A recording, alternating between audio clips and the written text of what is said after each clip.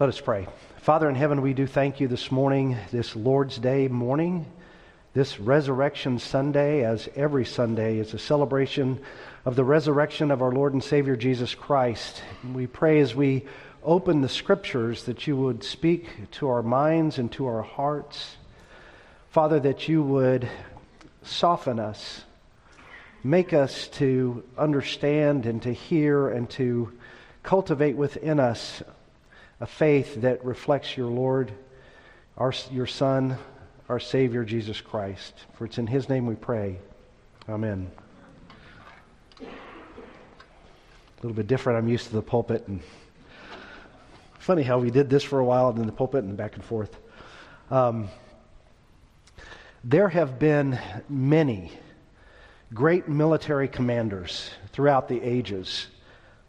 Those who seem to just do battle with every enemy in front of them and conquer them. You had Nebuchadnezzar. We know him as the king of Babylon, and he thwarted Jerusalem, took all those Israelites captive.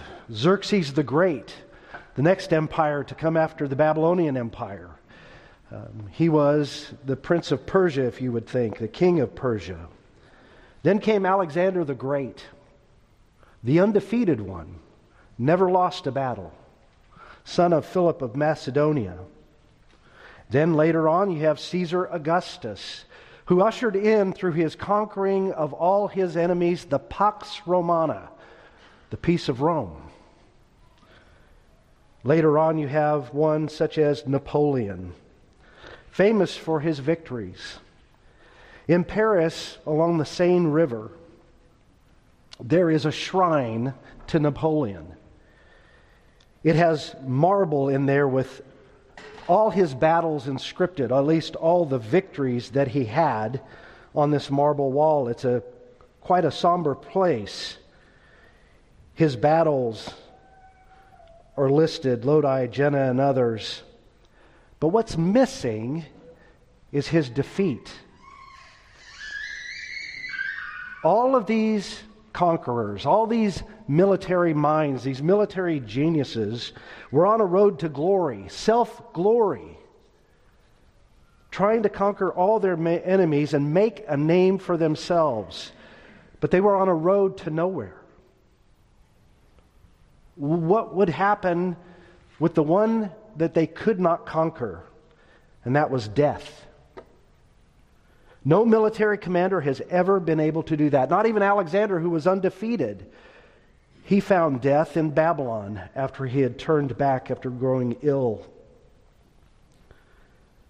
These greatest commanders conquered cities, nations, states, but none of them conquered the grave. Only one person was able to do that, and he was a conqueror. A carpenter. One who proved by his resurrection that he was more than a conqueror, a carpenter, that he was more than just a man, that he is the one that is worthy to be enshrined, if anyone is, but he is certainly worthy of our worship. The resurrection of Jesus Christ is not only proof that he is God's Son, but it's proof that he defeated death. The one enemy that we cannot conquer, and he defeated it on our behalf. This is the guarantee for everyone who believes. It is proof that he's God's Son. It's proof that he defeated death. It's proof that there is a resurrection and life eternal. Paul's letter to the Corinthians, he wrote at the end of his stay in Ephesus, somewhere around 53, 55 AD. He had had another letter in chapter 5, verse 9. There is an allusion to a letter that was written from Paul to the Corinthians. And so there was a response that went back to Paul. And in that response were a lot of questions, some concerns, and even some issues that were done.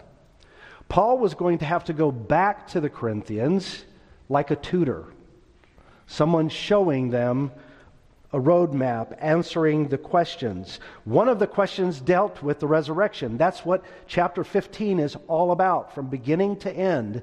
the resurrection of Jesus Christ and our resurrection, those who believe in Him. Some of the confusion that the Corinthians had was this. Plato had taught years before, the soul is good, the body is bad. And so these came into the Corinthian church. Paul starts out by calling them brothers. They're professing Christians, but they were carrying a little bit of baggage with them. This baggage of Plato. Okay, I believe in Christ's resurrection, but in a bodily resurrection for me, no, that doesn't work. The body imprisons the soul. That's what Plato said. I want to be free of this. So there's one issue. Another issue was this. Some of the Corinthians were going, we heard the gospel, we received the gospel, we believed the gospel. Some of our loved ones, some of our family, some people here in the city have died. Where's their resurrection? Isn't it supposed to be 3 days and they raise up again? That's what happened to Jesus. Why doesn't it happen now? All these questions, all this confusion by believers. That's why we have the Word of God. The Word of God is more than an instruction manual. The Word of God is redemptive history. It tells us everything that we need to know to have a relationship with God. It teaches us everything that we need to know how to live our lives here and now, how to get to Him, and then how to live godly. All those things come into play. So Paul here comes to the Corinthians in chapter 15. It's like a dad teaching a child, one of his kids, how to drive. He's going to say, let's just start at the beginning. Let's start with the basics here. And that's what Paul does before he gets into saying, you do this, you do that, and here we go.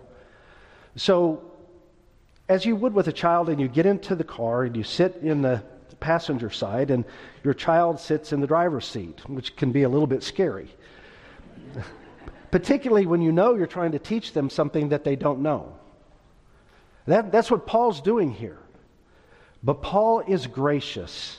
If you read through this chapter, and I commend you to do that later today, because we only had 11 verses here, but I'll hit some highlights on the way through. Paul is treating them like a child, like a babe in the faith. So one of the things that teaches us right away when it comes to the resurrection, and we want to teach people about the resurrection, we've got to show them grace. We have to handle them with care, as if they're our own child, lovingly, graciously, teaching them. I know when I was teaching my kids how to drive, at least the first one caught on pretty well. The second one, not so much.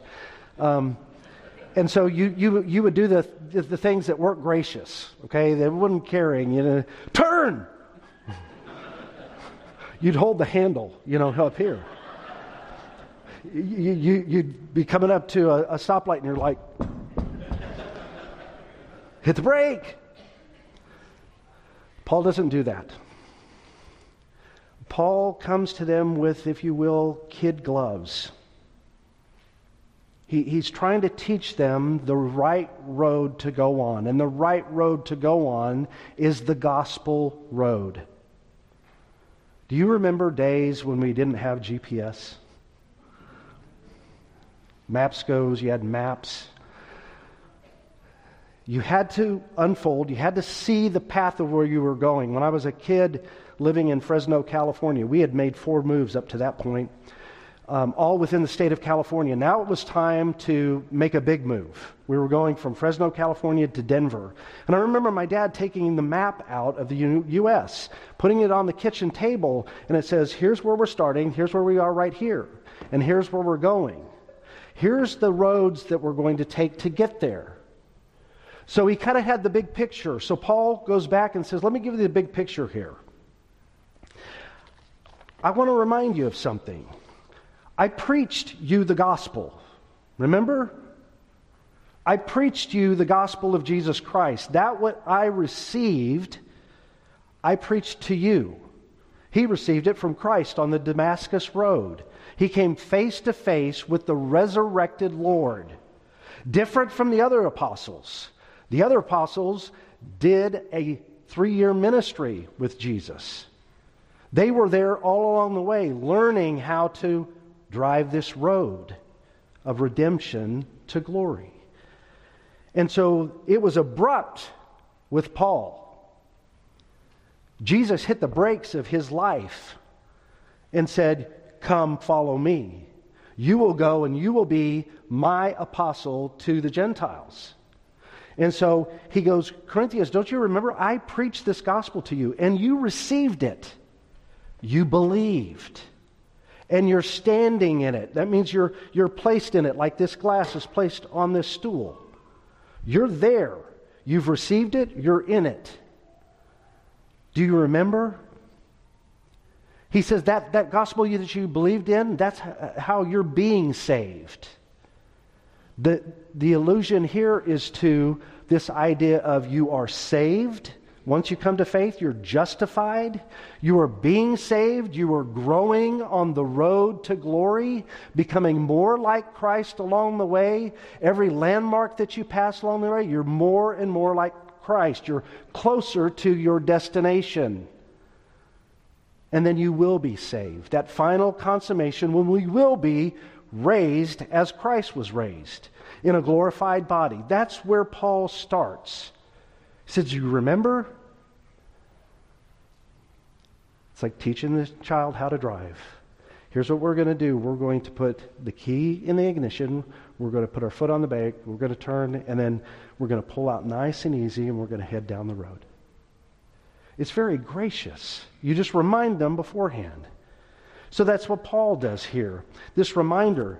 Now he gets into a little bit more of the specifics of this gospel that he's preached, because he has to go back to the beginning, because they've taken a wrong course, a wrong turn.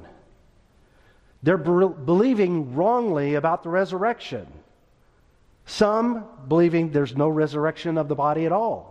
Oh yeah, Christ may be his, but not ours. But Paul says in this chapter, you can't have one without the other. It's illogical. It's unscriptural. And so he says, here's what I delivered to you at the very beginning. He says, Christ died for our sins according to the Scriptures, and that he was buried, and that he was raised on the third day according to the Scriptures. Paul's saying there's eyewitness accounts to this. The first witness is Scripture itself. If you read through the Gospels, all along the way, Jesus is saying, the Son of Man is going to Jerusalem.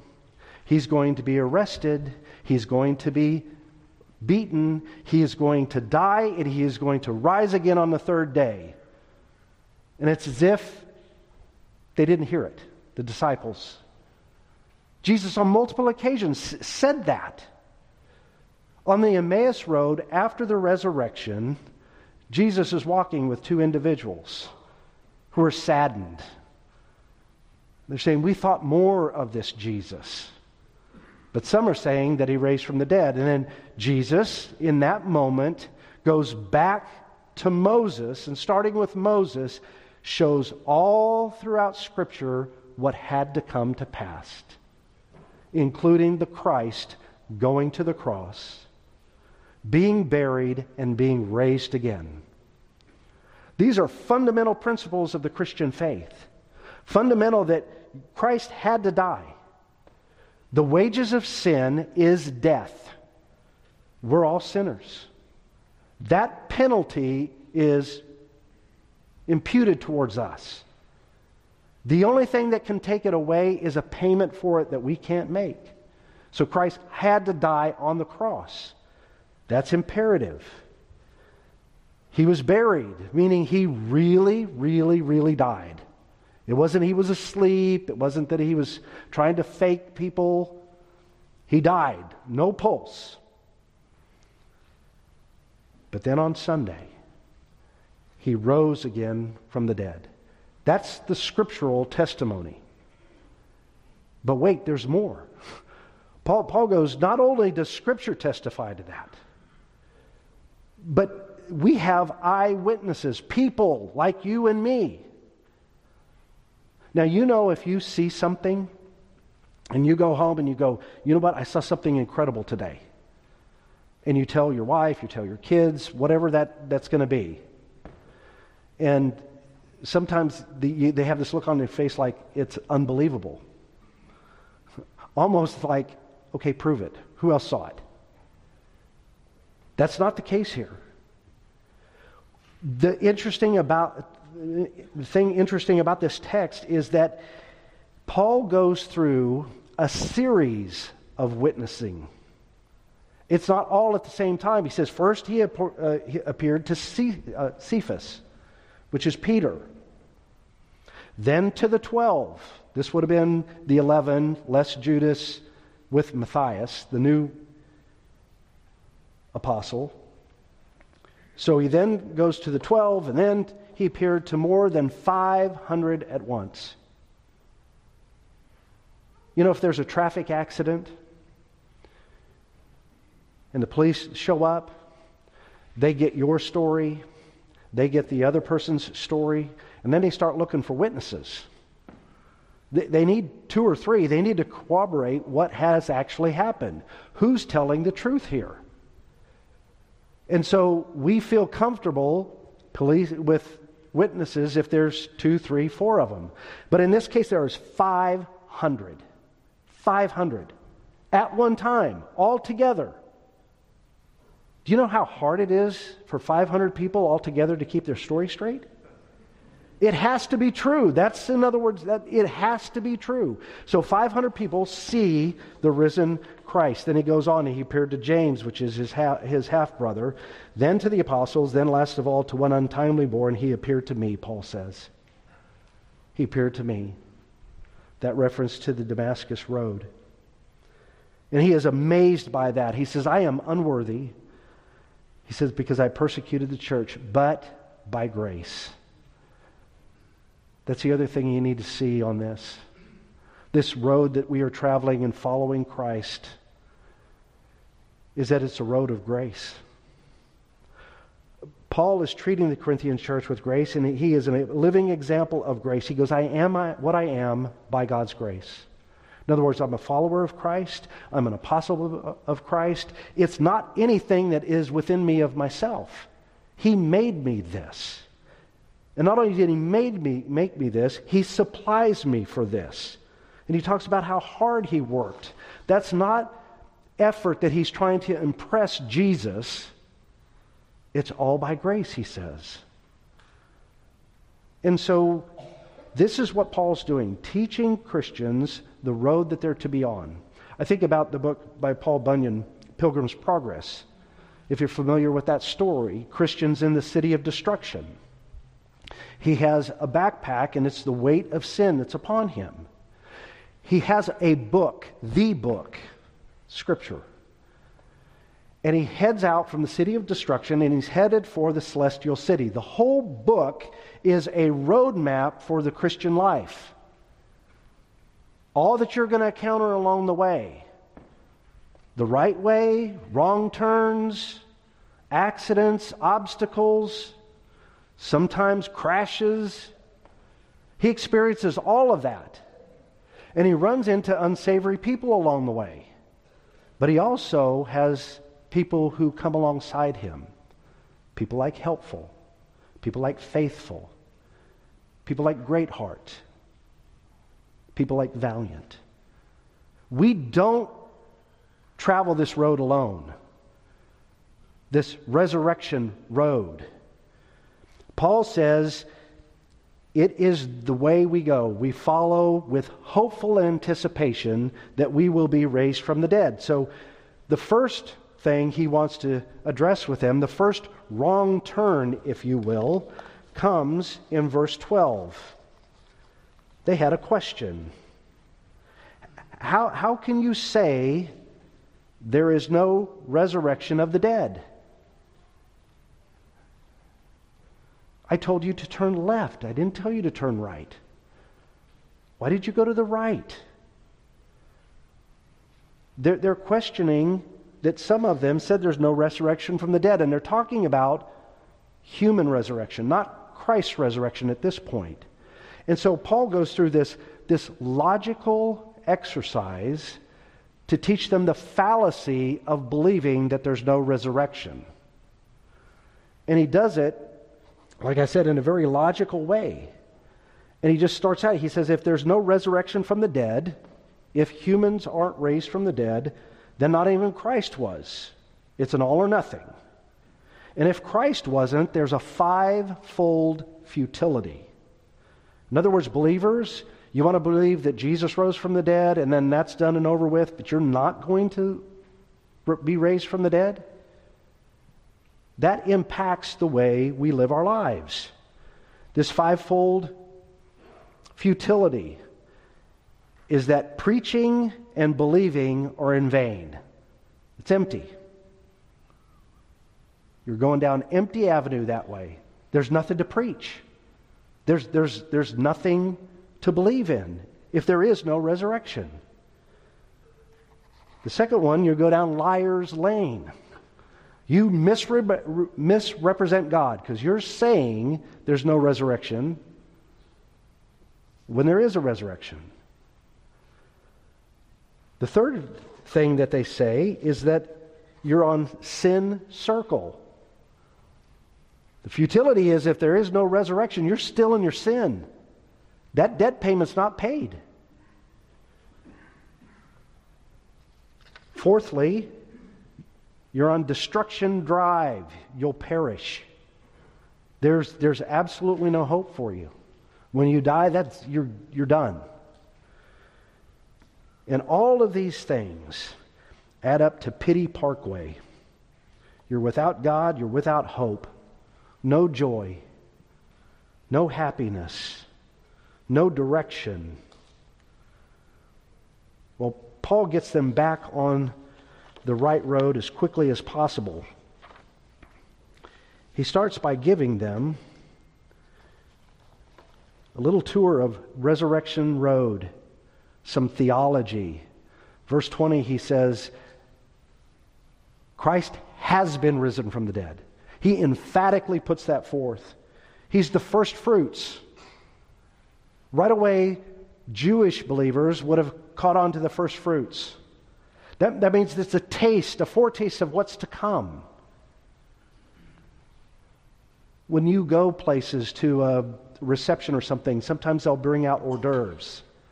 It's just something to hold you over until the main meal comes. Christ is the first fruits. He's the guarantee that the rest of the meal is coming. And so He's coming. He puts that forward. And then He tells a little redemptive history story here. Let me put this all into context, he says. There's these two men. Call one Adam, call one the second Adam. Adam made a wrong turn at the beginning. It led him down a course headed for destruction. But then there was a second man that came. And where all those people that followed the first Adam, or in Adam, they're all going to die.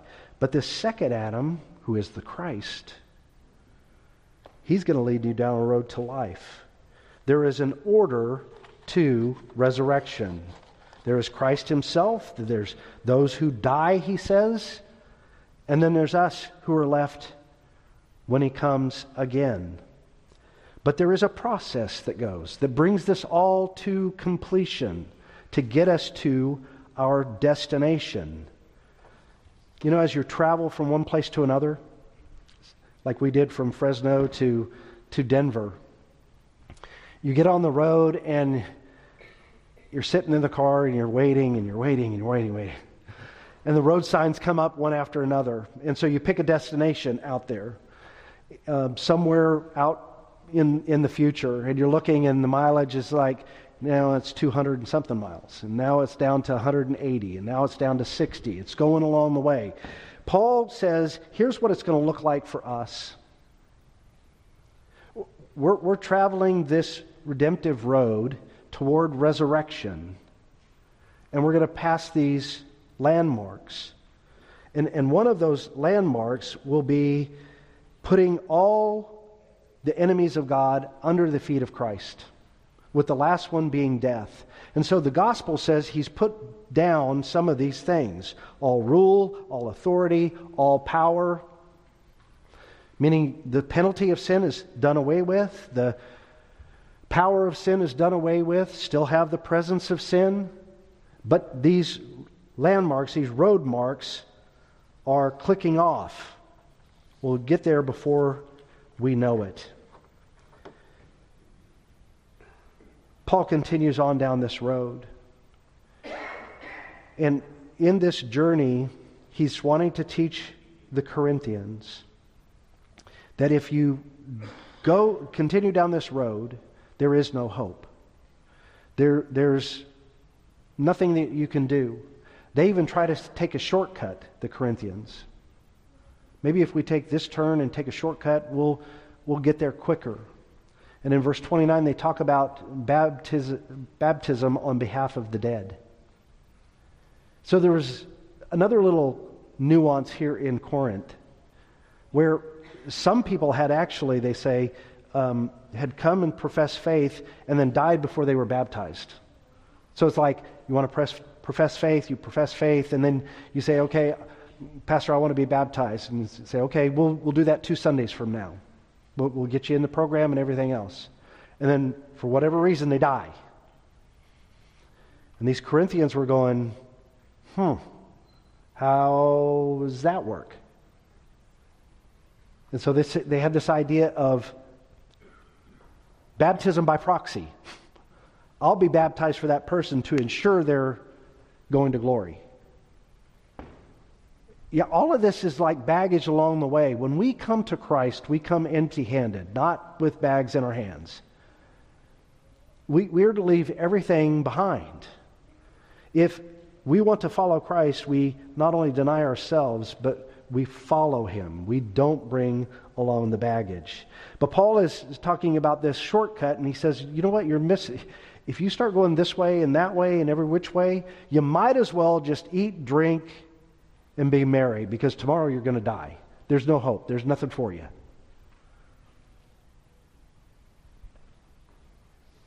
So Paul says, let me tell you how this really works.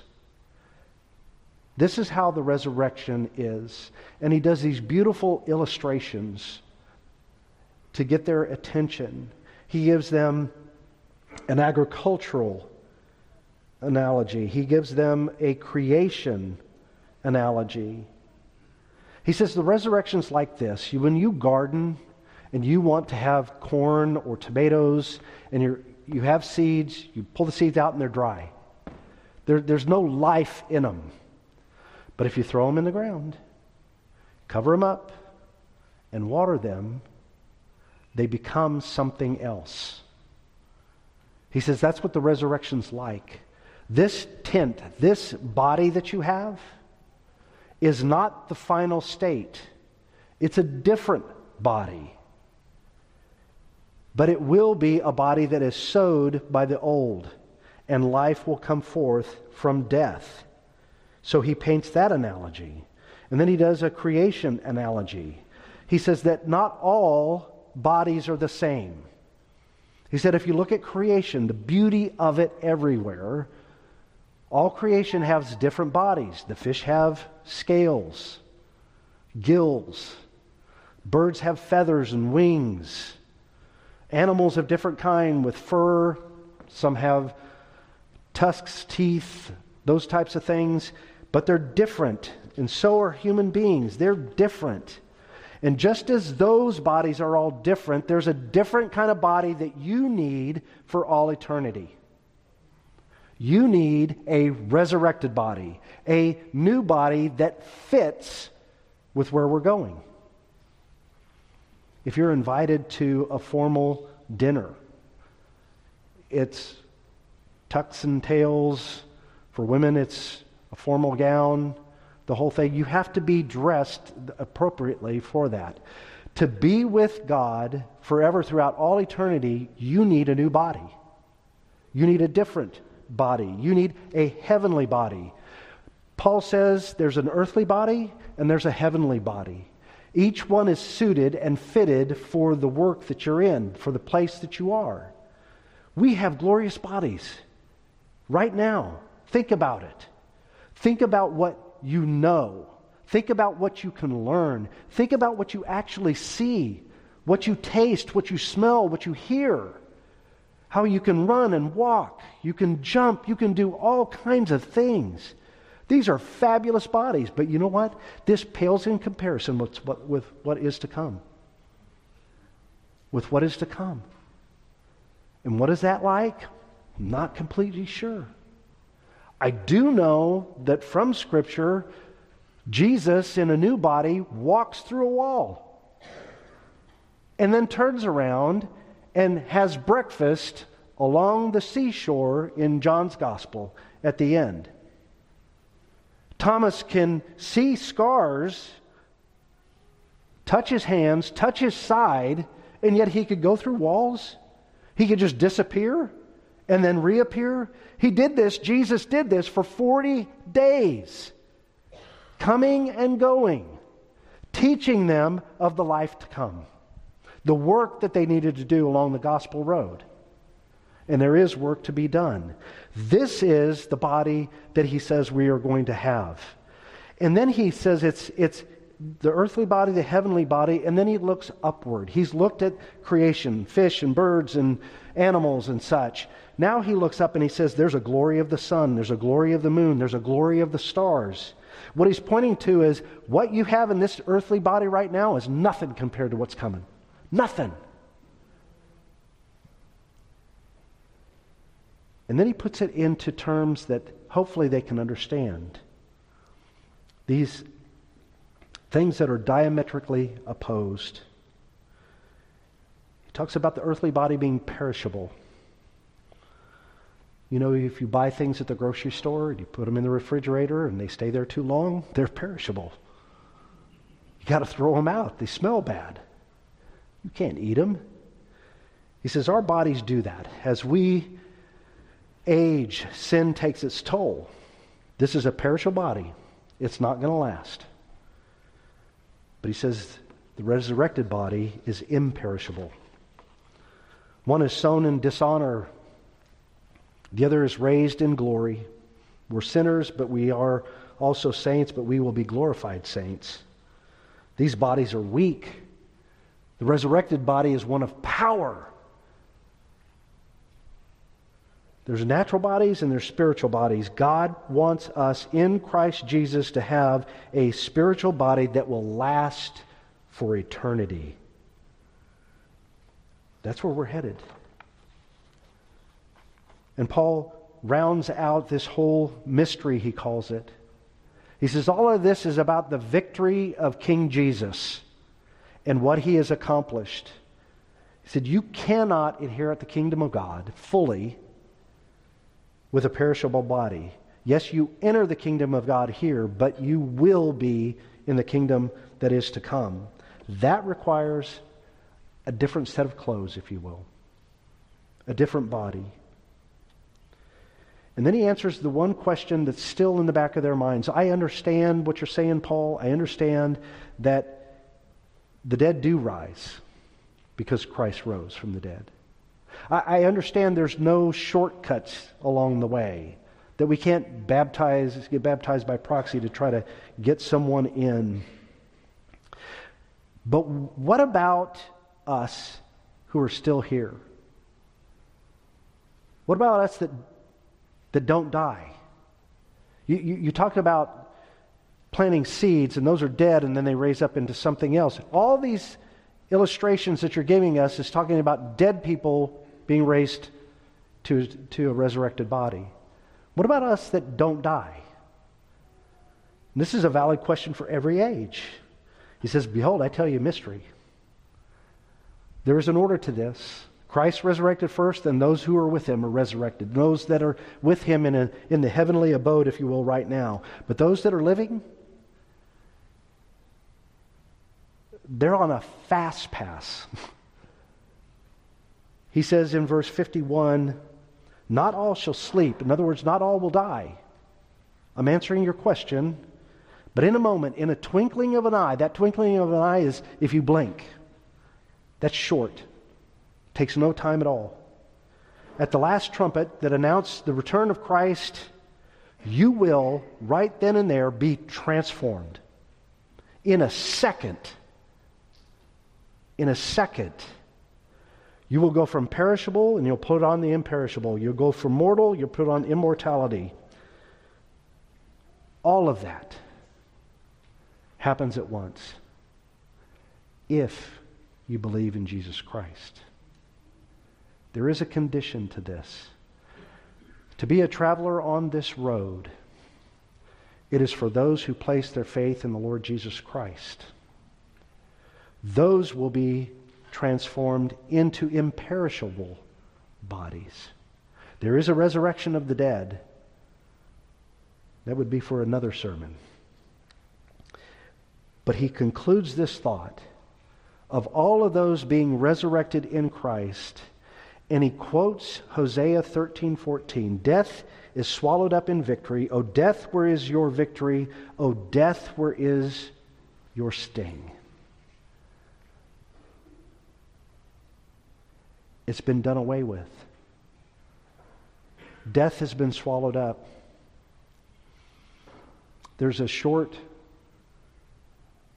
booklet that's been written, The Death of Death in the Death of Christ. Death is put to death by the death of Christ. It is swallowed up. In the Old Testament, Korah and others rebelled against Moses. And part of the punishment there was was to get away from him and his family, and then the ground opened up and swallowed all they possessed, and them included. Death is swallowed away as well. There's no more sting. Death has nothing to do anymore. It cannot take us. It has no power over us. So God gets the victory. So what does this mean for us? What does it mean? When we have a correct mindset of the resurrection, and we will be resurrected again, it changes the way we live. In that last verse of this whole chapter, Paul says that we are to be steadfast, we're to be immovable, abounding in good works. Like Paul, we're to take care of those around us. We want to give them the gospel that includes the resurrection. It's not enough that Christ is crucified and buried. He rose again from the dead.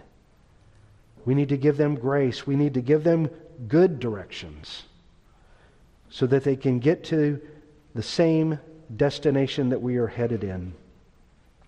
At the beginning, I talked about great conquerors and commanders of all the ages looking to set their own road to glory, self-glory. But it's an empty road. It's a road of defeat. The only one to conquer death was Jesus Christ himself, and rose again from the dead. And with that hope, that confidence in our resurrection, we can live lives that reflect his. And we should. With God's help, we will. Let us pray. Father in heaven, we do thank you so much for your word that shows us and proves to us that there is a resurrection from the dead for all who will believe in him. And with that resurrection, we know that our sins are forgiven, that we have eternal life. All the promises are yes and amen in Christ Jesus because he rose again from the dead.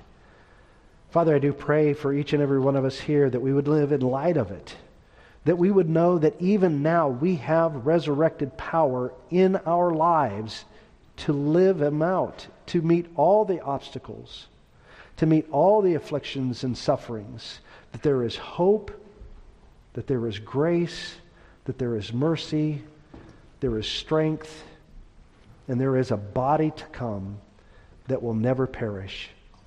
Thank you, Lord Jesus. Amen.